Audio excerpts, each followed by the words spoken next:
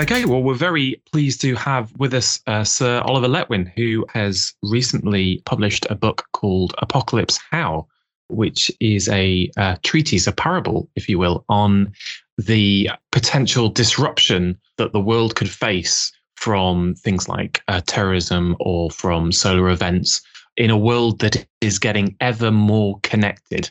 And that seemed like something that was really relevant to digital twins, which is all about connecting the physical and the digital, and the national digital twin, which is about connecting those things together. We have read the book, and I must say I did that in record time.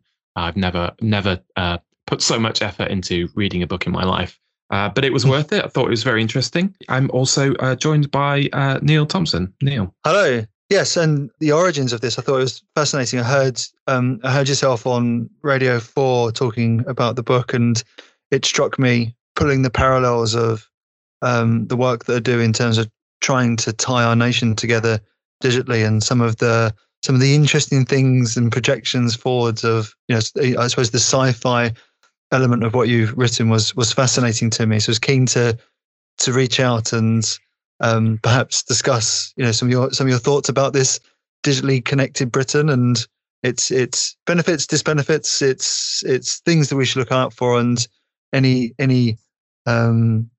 interesting nuggets of advice, for obviously because of the role that you've played in our society, I guess.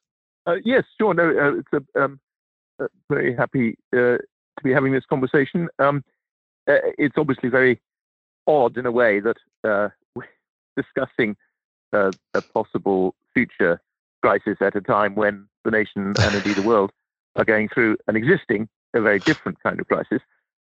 But it's quite important to maintain sufficient perspective so that we don't forget that long after COVID-19 has departed the scene, other challenges like climate change and the relationships between China and the US and so on will be with us. And one of those challenges, increasingly, I think, over coming decades, will be the fragility that we are subjecting ourselves to as a result of the increasing convergence of networks and our increasing dependence on converging networks. I think it's very interesting. In the book, there are certainly some of the people that would be hardest hit that you mentioned, and some of the effects in terms of harm to the elderly and harm to vulnerable people and the less well off does seem to be a common factor. Yes, I think that's absolutely right. It's an unfortunate fact that many different kinds of large-scale societal crises can affect similar groups of people, almost always those who are least able to fend for themselves. And to be elderly, to be frail and vulnerable, is to be subject to a whole series of possible problems. The one I'm alerting people to, or trying to alert people to, is that actually a society that depends on a series of convergent networks, while it has huge additional resources as a result of that, as we are indeed discovering in this crisis, how useful it is to be able to do so much online and so much digitally, nevertheless, thereby becomes less capable of maintaining continuity of service for vulnerable people if those convergent networks fall over. And the argument I'm making in the book, which I think is sort of evidently true, is that as networks converge, there's more and more likelihood that, as well as being vastly more efficient and effective when they are working, if something goes wrong, it's likely or more likely to affect everything all at once. If you have a large number of disaggregated, separate networks, as we used to, rolling back 20, 30, 40 years ago, the postal system was completely separate from the telephone system. The telephone system had its own little electricity supply. It was separate from electricity. Electricity was separate from gas. The various means of transport were separate from communication. Everything came in nice, discrete units, and if one of them fell over, the rest would probably survive more or less intact. Nowadays, we are heading towards a situation in which, partly because of the very things that you alluded to, the digital twinning, and partly because of the Internet of Things that accelerates, and partly because of the convergence of electronic communication and computing with almost every kind of infrastructure and transport, we're heading towards a world in which there is effectively going to be, and already is to a large extent, a network of networks. And if that falls over, everything at the moment, more or less, is subject to being disrupted for at least a period while that network of networks is put back in shape. So there's an excellent parallel here that Neil drew my attention to, which was called the Naked Highway. Uh-huh.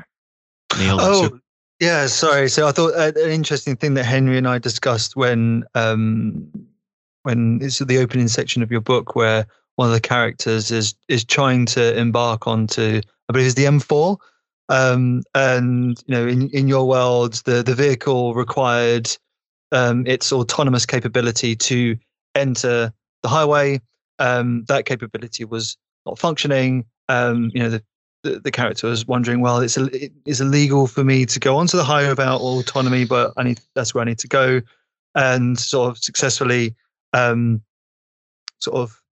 navigated through, being able to see the road signs. And I think, we've got a concept in highways where we talk about naked roads and our beautiful roads, where we're trying to create, this platform for future automated vehicles where there might not be signage for humans to read, and it's focused on the roadway being aesthetically pleasing. And I wondered, one of the things I just wondered your thoughts on those, roadways being platforms for automation, but then in your scenario of that breaking down, is our policies in that space well aligned, or what do you think? Well, I think you're alighting on a very interesting specific example of the general point that I'm trying to make in the book as a whole. So I'm not just sounding the alarm about the fragility of a society and an economy that increasingly depend on a single network of networks. I'm also making an argument about how we should attempt to provide ourselves with an insurance policy. And the argument is that the insurance policy has to be analog rather than digital.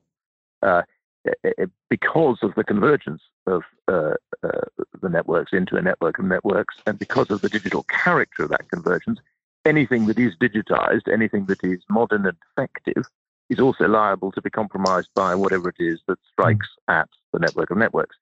So my argument is you need something separate, and separate means old-fashioned, analog, less capable, less effective on a normal day, much less effective on a normal day, but very useful if you have to fall back to it, because the modern, capable, effective, dazzling digital network of networks isn't working.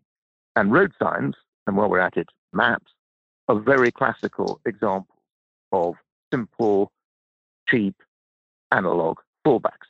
If you have a road sign and your otherwise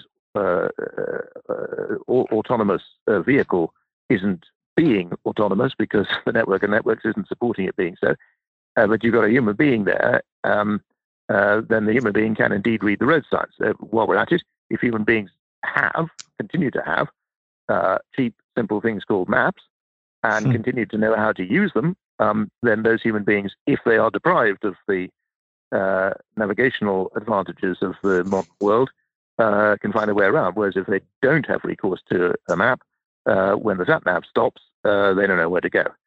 And those are two very good examples of the hugely beneficial results of having a network of networks and an Internet of Things, convergent technologies, which enable us to do wonderful things like drive without having to attend to where the car is going, and if we are still attending to where the car is going, doing so by looking at a screen that's conveniently placed and speaks to us, rather than an old-fashioned map with all the horrors of disputes between husband and wife as they try to find their way places. But you really do want those fallbacks available should the marvelous modern technology fail. And that's really the sum of what I'm arguing in this book. And it's not complicated, because we know there are analog fallbacks that do enable us to navigate literally and also metaphorically through a world where the network of networks isn't working.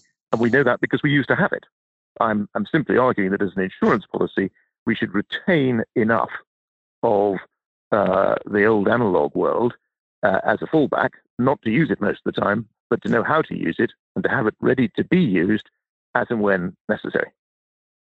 Yes, it's interesting. I think just to roll back onto the networks of networks bit for a moment is, I think our current view of those networks is we essentially have a monolithic network that, say a road network, and that's seen as a single network. And if we tie those to the communication systems network, I think my only challenge to your thought there is that if we think about those connected systems as that network being a centralized control system, and we're trying to connect different types of centrally controlled systems together, is one thing. And I agree, they can fall over quite easily. But if we look at more distributed types of networks where those technology implementations are more local, if we think about the distributed grid, for example, and people, instead of people relying on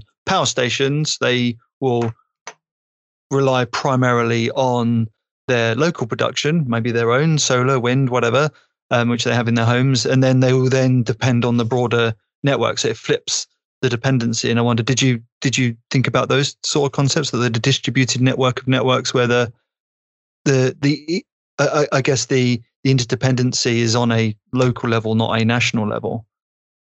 Yes, I think that is commonly thought, and I think it's illusory, and it's important to know that it's illusory for three different reasons.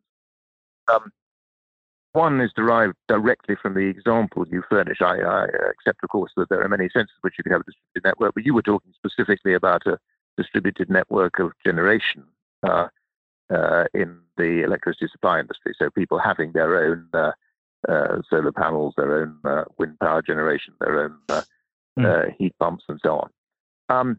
And of course, it is not only possible, but a feature of even the current arrangements, and may well be more in the future, that these distributed forms of electricity generation are being installed. It's one of the many ways in which we help to tackle the emissions problems and the climate change effects.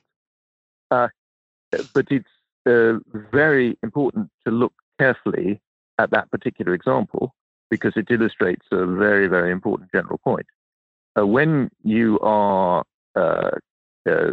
installing in your home, shall we say, a solar panel, for which read any of the others, you also install in your home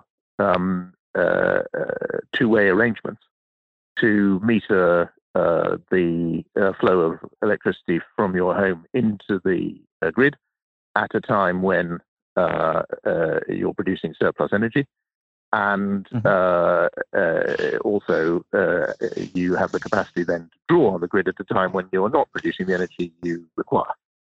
And that's a very important feature of those installations, partly because of the economics. It's enormously cheaper for the householder if they can export when they need to, and partly because of the utility. It's enormously preferable for the householder to be able to have electricity when their own system isn't, their own generator isn't generating sufficient electricity. But there's a consequence of installing that two-way flow arrangement and the metering that goes with it, and that is that actually you're not in any way disjoined from the grid.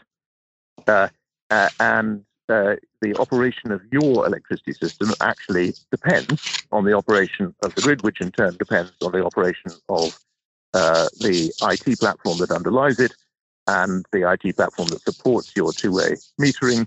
And while we're at it, those IT platforms, of course, depend on the grid for their power. So there's a mass of interdependencies, and the illusion that you are separating yourself from the grid when you do this is just illusory. The second reason why that thought is that you can solve this problem just by distribution of modern technologies is misleading and dangerous is actually can be drawn from the very same example. You could achieve a genuine separation if you didn't install the two-way metering. You installed instead a high degree of battery storage in your home. And indeed, as things move forward and electric vehicles contain more advanced versions of current lithium-ion battery technology and move on to NMC 811s and eventually solid-state batteries, it may very well be possible in due course to buy fairly cheaply considerable storage capacity for your home, perhaps some lithium-sodium sodium-ion batteries. And if that happens, you could, in theory, set yourself up completely independently from the grid with your battery and your generator, and then you'd think that you were genuinely separated. But it then turns out that there's a very large sting in this tale, because somehow or other, this mechanism needs to be controlled so that it's working at the right times and in the right ways. And in fact, what's going on at the moment is an enormous elaboration, hugely to the advantage of the householder and of our economy and society as a whole, of remote control mechanisms which operate via your iPhone in order to be able to manage the energy balance of the home as a whole. These have huge advantages for carbon emission control, but also for the efficiency of heating and for economic efficiency for the householder. As soon as you are linked, not to the grid, because on this thesis you wouldn't be linked to the grid for electricity supply, but as soon as you are linked to the electronic platforms, the digital platforms that enable you to manage your supply, you are subject to the whole thing being switched off and rendered inoperable, not by the electricity grid going down directly, but by the electricity grid going down and taking with it the internet platform, or vice versa, for a cyber attack. So I think we're walking That's the blindfolds. second reason we should be very wary of this distribution. Sorry. And the third point I want to make is, coming back to my fundamental point, there is a form of distributed activity which is resilient in the face of the network of networks going down. I'll give you just a very simple example of that. If you are operating a road transport network as a county council, you can't take the snow away from all the tiny little rural roads you're responsible for. It's as much as you can do to clear the main roads.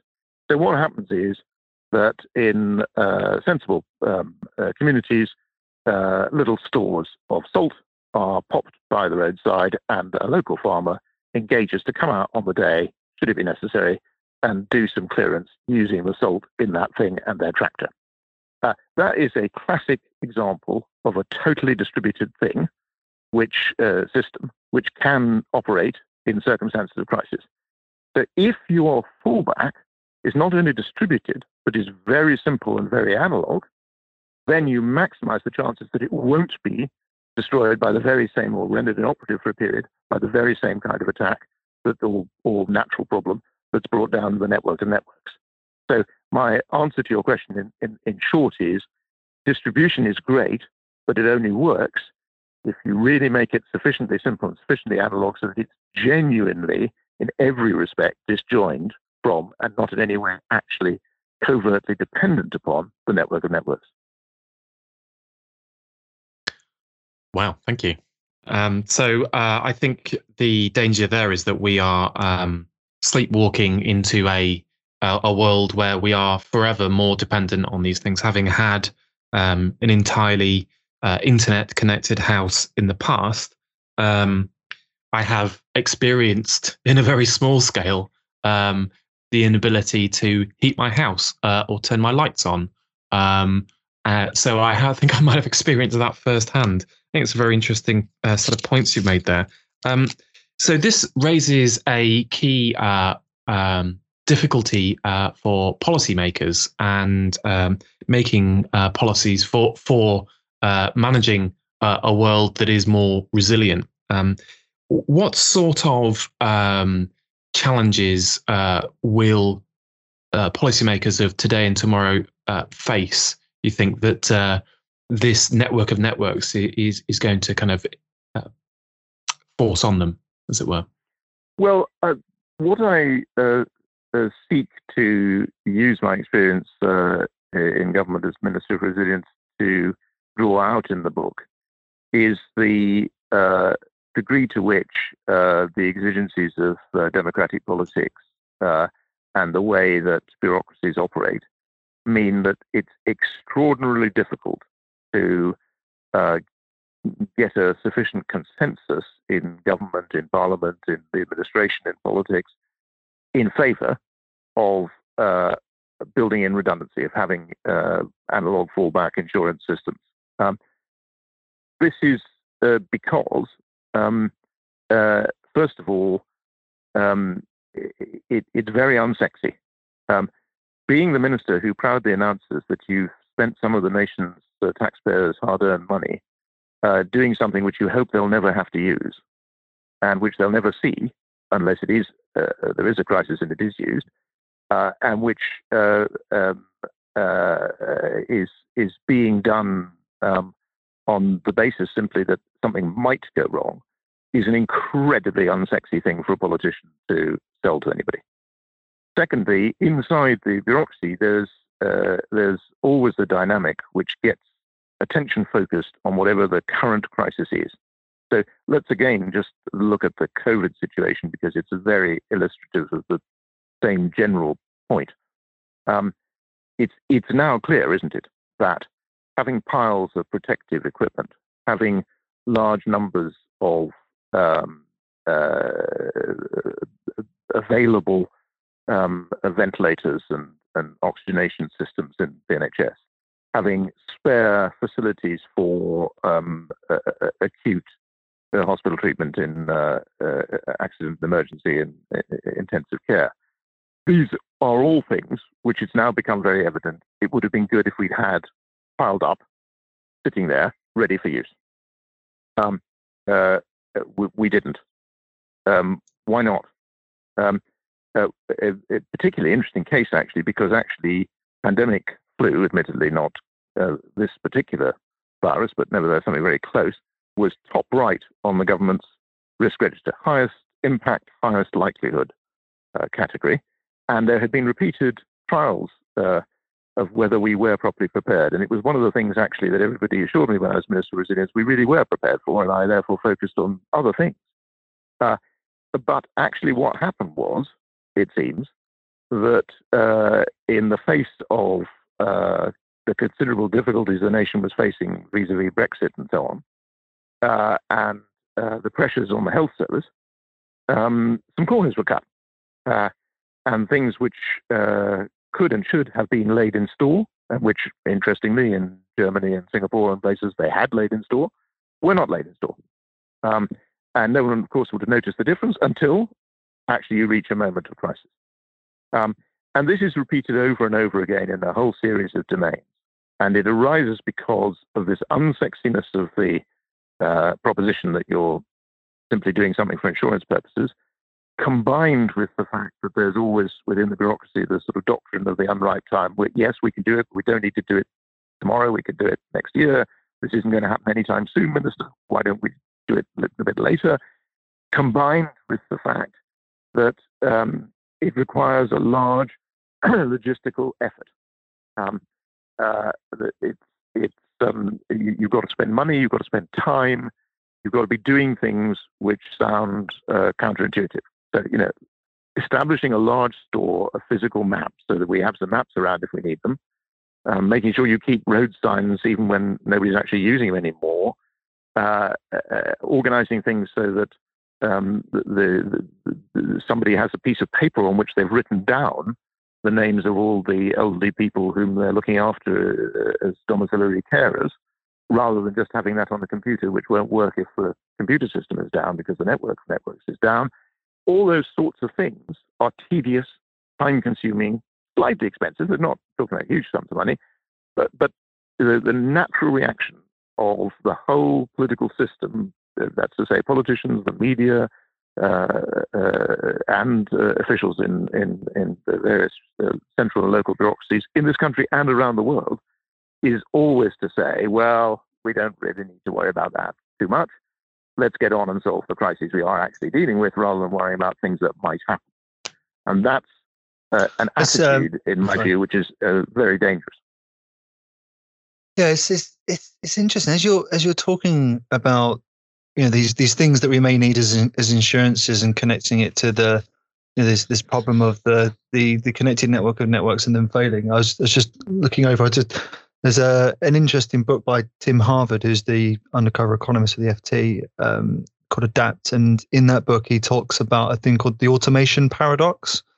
And I guess for the listeners, you know, he talks about pilots and an issue of, you know, have all their training, and because of the level of automation available in the cockpit now, they've had instances of very simple issues going wrong, but because you know, it's sort of out of the mind of the pilot for them to correct that issue, they've overcompensated and created a bigger problem. So I think I might need correcting, but it's a plane can stall.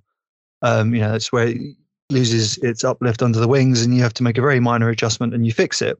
But when that happened in the water, the pilots are thinking, compensated in a different way and caused a situation. There was a specific example there. Yeah, I do remember that. I do remember that point. I think one of the things that I can't remember if it's in the book or if it was one of my thoughts, so I don't want to take credit for something that was one of Tim Harvard's thoughts. But you know, this concept of using the automation that's in the system to be able to throw up scenarios for humans to respond to when the automation's ticking along in terms of training and being prepared.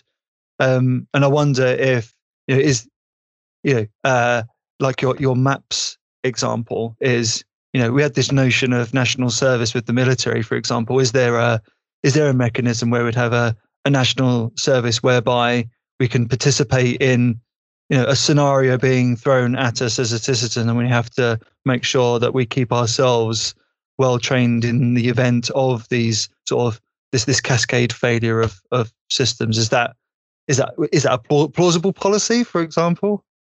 I think it is. Yes, I think it is the case that dealing with these black swan events, these very unlikely events, if they do occur, doesn't just require having analog fallback systems in the sense of somebody having put some things, some maps, some pieces of paper, some road signs, whatever, in particular places and stored them up. It also depends on making sure that the right kind of people, which may be either everybody or some subset of people, are properly trained in using them. And moreover, it depends on being sure that they're maintained properly. So to give you a different example, one of the major problems about the network of networks going down is that it makes it impossible for people to communicate with one another, literally, in the sense you can't use your iPhone or whatever to talk to one another. A possible route to preventing that occurring if the grid goes down is to do something quite simple and analog, which is to have generators, standby generators, and fuel tanks at any rate a reasonable number of telecommunications mast installations, and then to arrange things so that a system which doesn't suffer from the kickback effects that we saw in 7.7 of overuse of the system in times of a crisis, and with the bits that are seeking to unite with one another across the internet through packet switching, going mad and traveling around forever and ever in search of a route to rejoin one another. You have instead a simple texting system which doesn't depend on IP technology.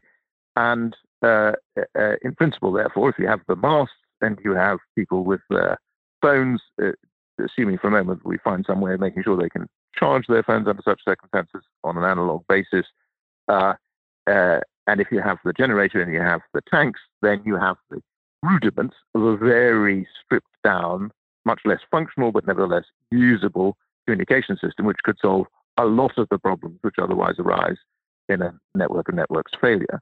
However, critically, if the generators aren't actually usable because nobody's tried them for the last 10 or 20 years, or nobody knows how to pull the handles to turn them on in the absence of any electrical input to them, or somebody siphoned off the petrol because it had been sitting there for years and they thought to themselves it'd be much more efficient to use this and only put some extra petrol in when we think it's going to be necessary. Well, then, of course, when you get to it, you won't be able to use this. So what an analog fallback policy requires is not just thinking through the things you need, but the maintaining of those things and the testing of those things and the training of people to use those things in appropriate ways, just as in your example of the pilot and the cockpit, which is a very good example. I certainly want to fly in planes where if the plane's electronics fail, I'm pretty confident the pilot knows how to manage the thing down onto the ground. I don't require the pilot to be able to take me all the way to Australia, but I do want to make sure I can get down somewhere safely. And that depends on the pilot being trained and having available to the pilot mechanisms for using the aircraft in a safe manner, even when all the complicated and wonderful technology, which would otherwise get us to Australia very easily, fails. So this is an international problem. This your book focuses on the global, UK, of course, but we are looking, bringing the parallel back to COVID-19.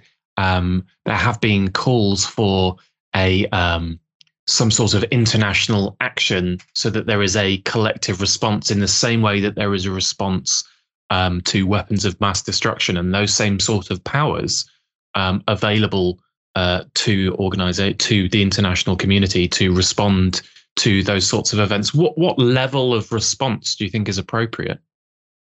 Well, this is a global problem, and it ultimately requires a coordinated global response.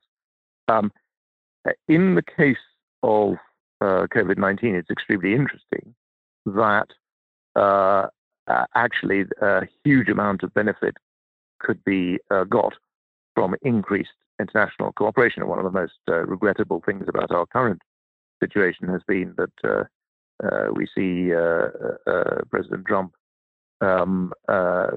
blaming the Chinese rather than trying to work with the Chinese, and the degree of cooperation that we might have hoped for has not been present.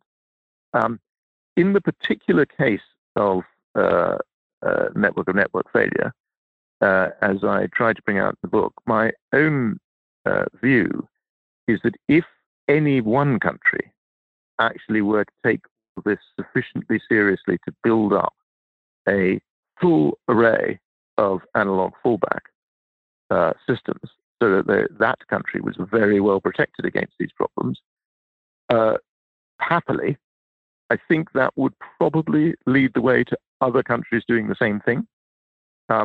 It would create both an incentive for other countries to do it and some demand, I think, in their populations to be similarly protected.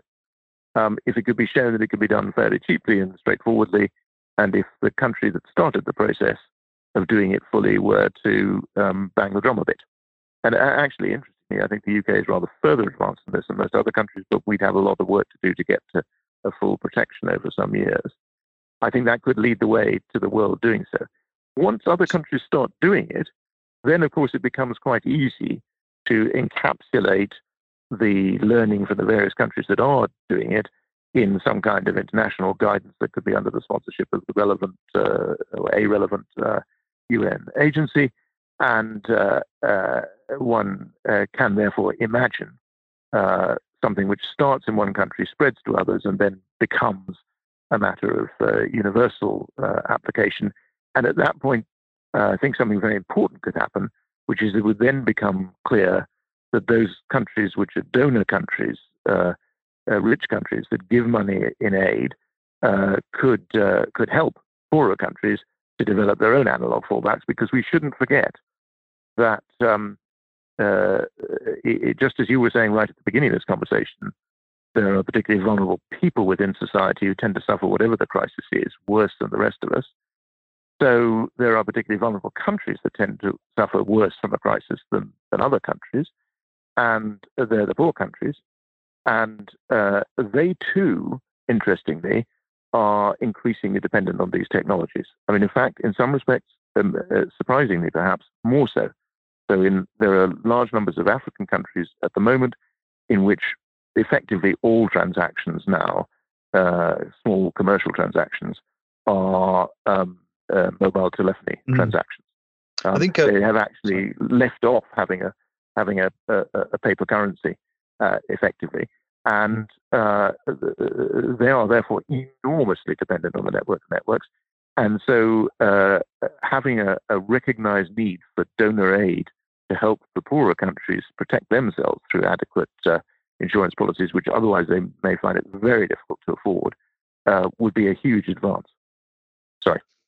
No, and you've changed my view on something. So one of the things that Henry and I have spoken about in a previous podcast talking about infrastructure is that a point of view is the UK could be seen to be slow to implement certain new types of infrastructure because we have the legacy of basically version 1 of most other types of infrastructure. So if you think about our rail, generally the first version ever made in the world, telephony, etc.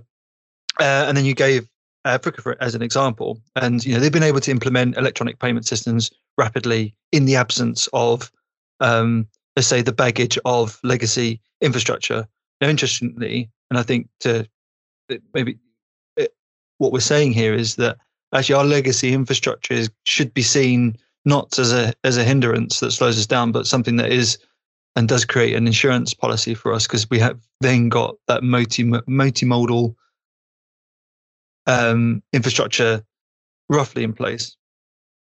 And it's more of, as we build the automation on top of it, is making sure, as you say, let's have 6G, but the old telegraph systems, let's have a bare level of maintenance on those to make sure that they can at least ping basic messages.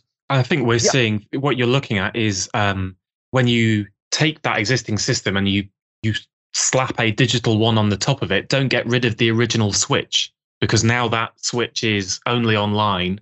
You're eroding the redundancy of that system.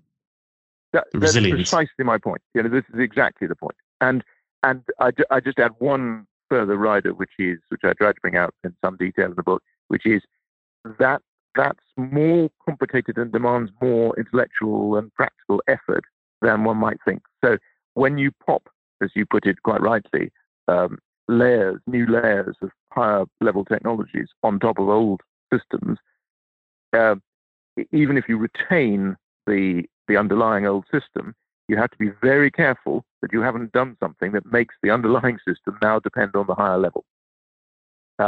And that requires a good deal of imagination and thought and hard work. It's perfectly achievable, but it's non-trivial. There was a very great economist in Chicago who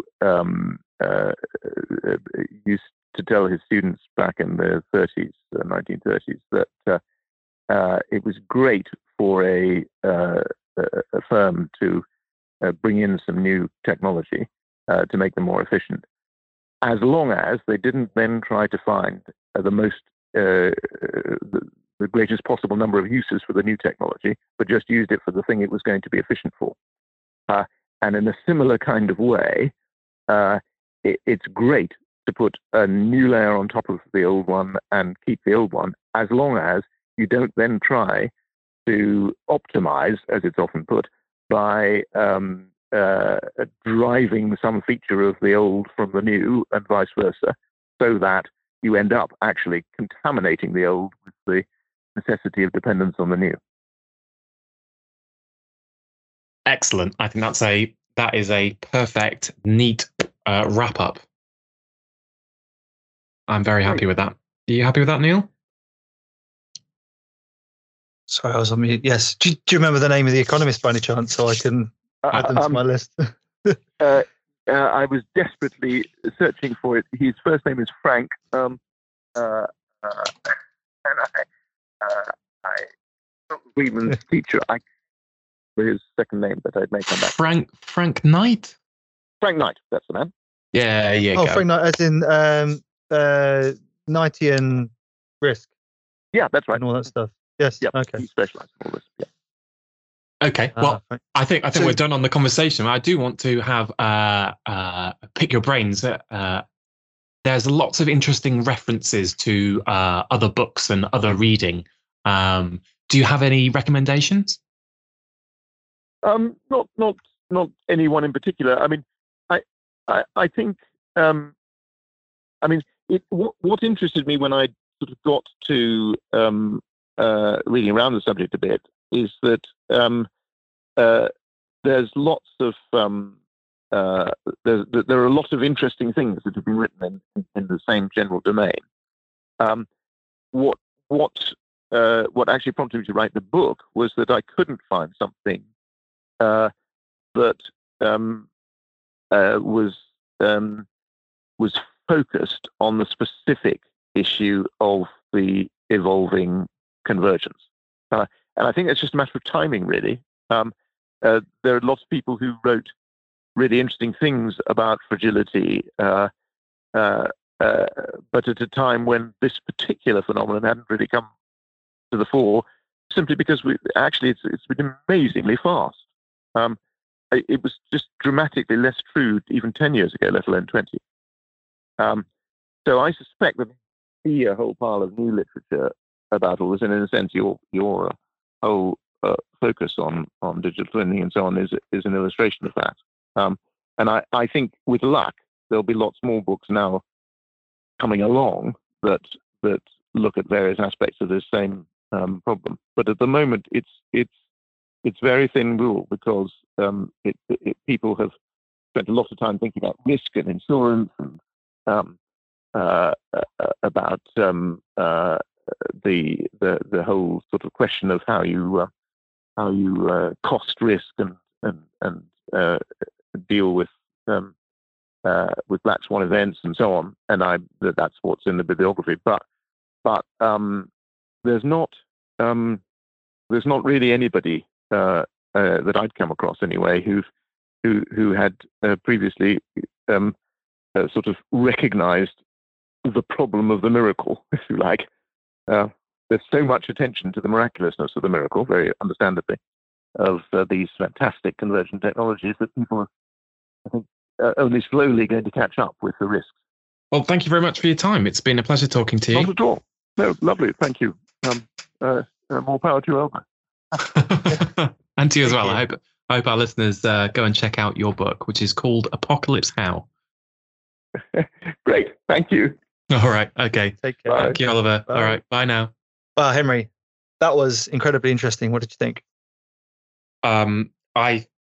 He changed your mind, and I think he's changed my mind in terms of this viewing of our infrastructure as a positive legacy. That's something that we have to build on. I really hadn't considered the idea that actually those systems that we already have in place, suitably well maintained, could be so useful to us in the future. And he is talking about a network of networks crisis, but we saw lots of parallels with COVID, and there will be another disease epidemic.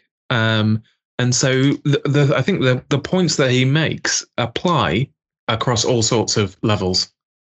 I think if we were to talk to him again, I think one of the interesting things that comes from this is the role of the state. And there's this, when we say public goods and services, is we have a bus service for those that can't have their own private means of travel.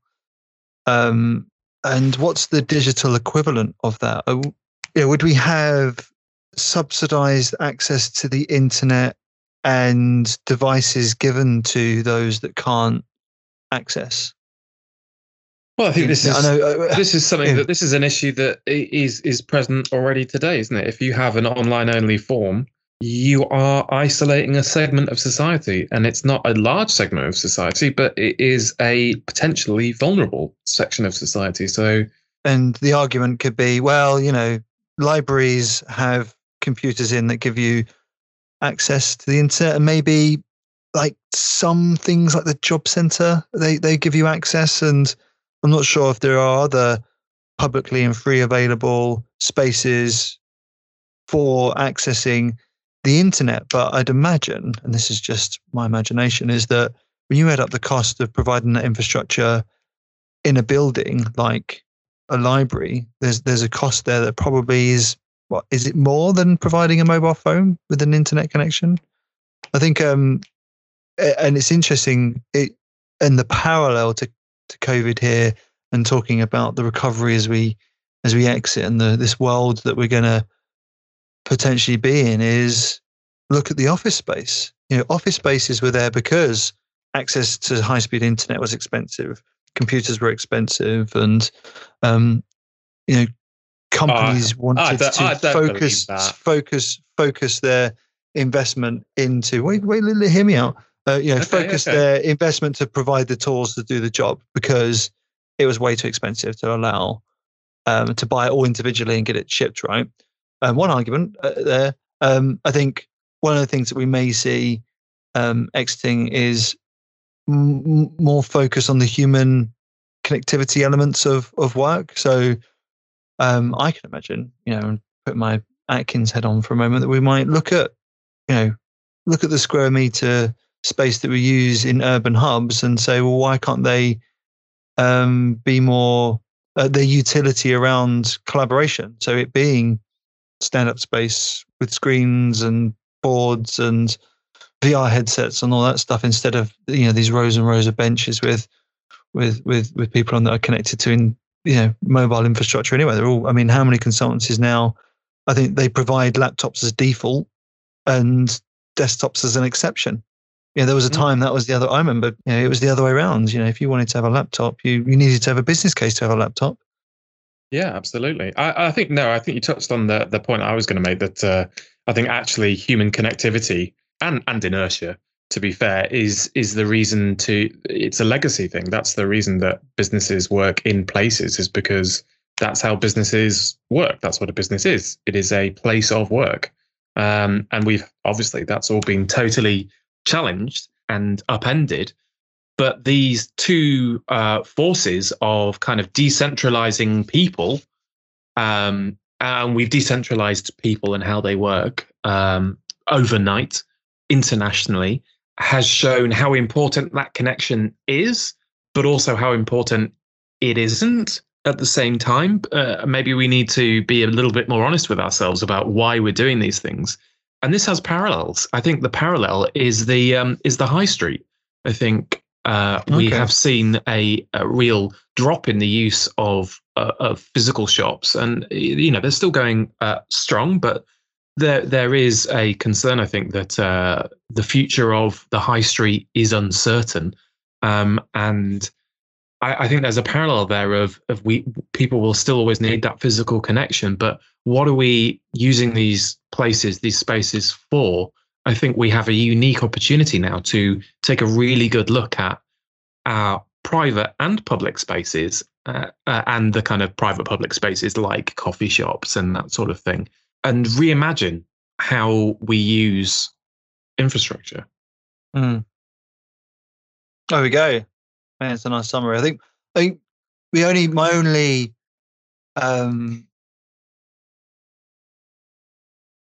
say criticism. I think I'm convinced of the possible failings and that we need to have resilience and insurances.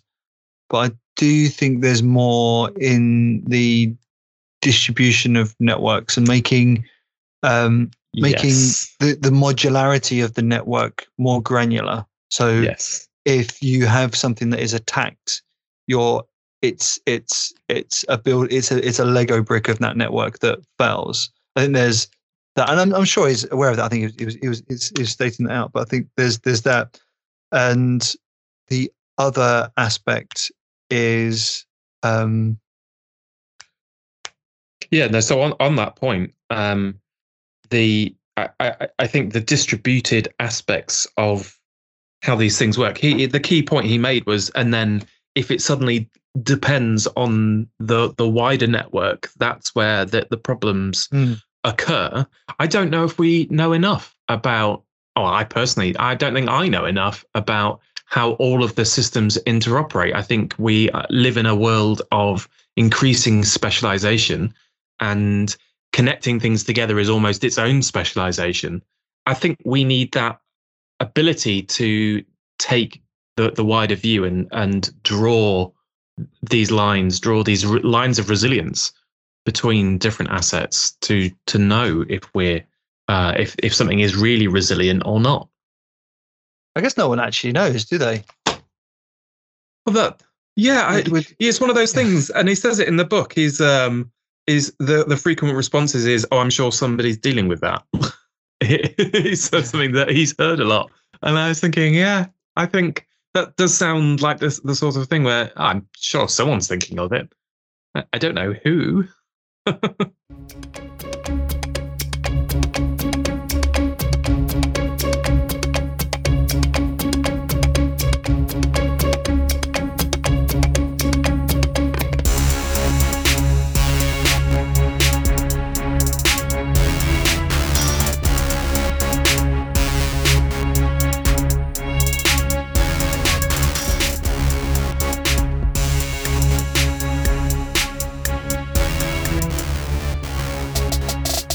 That's opened my eyes.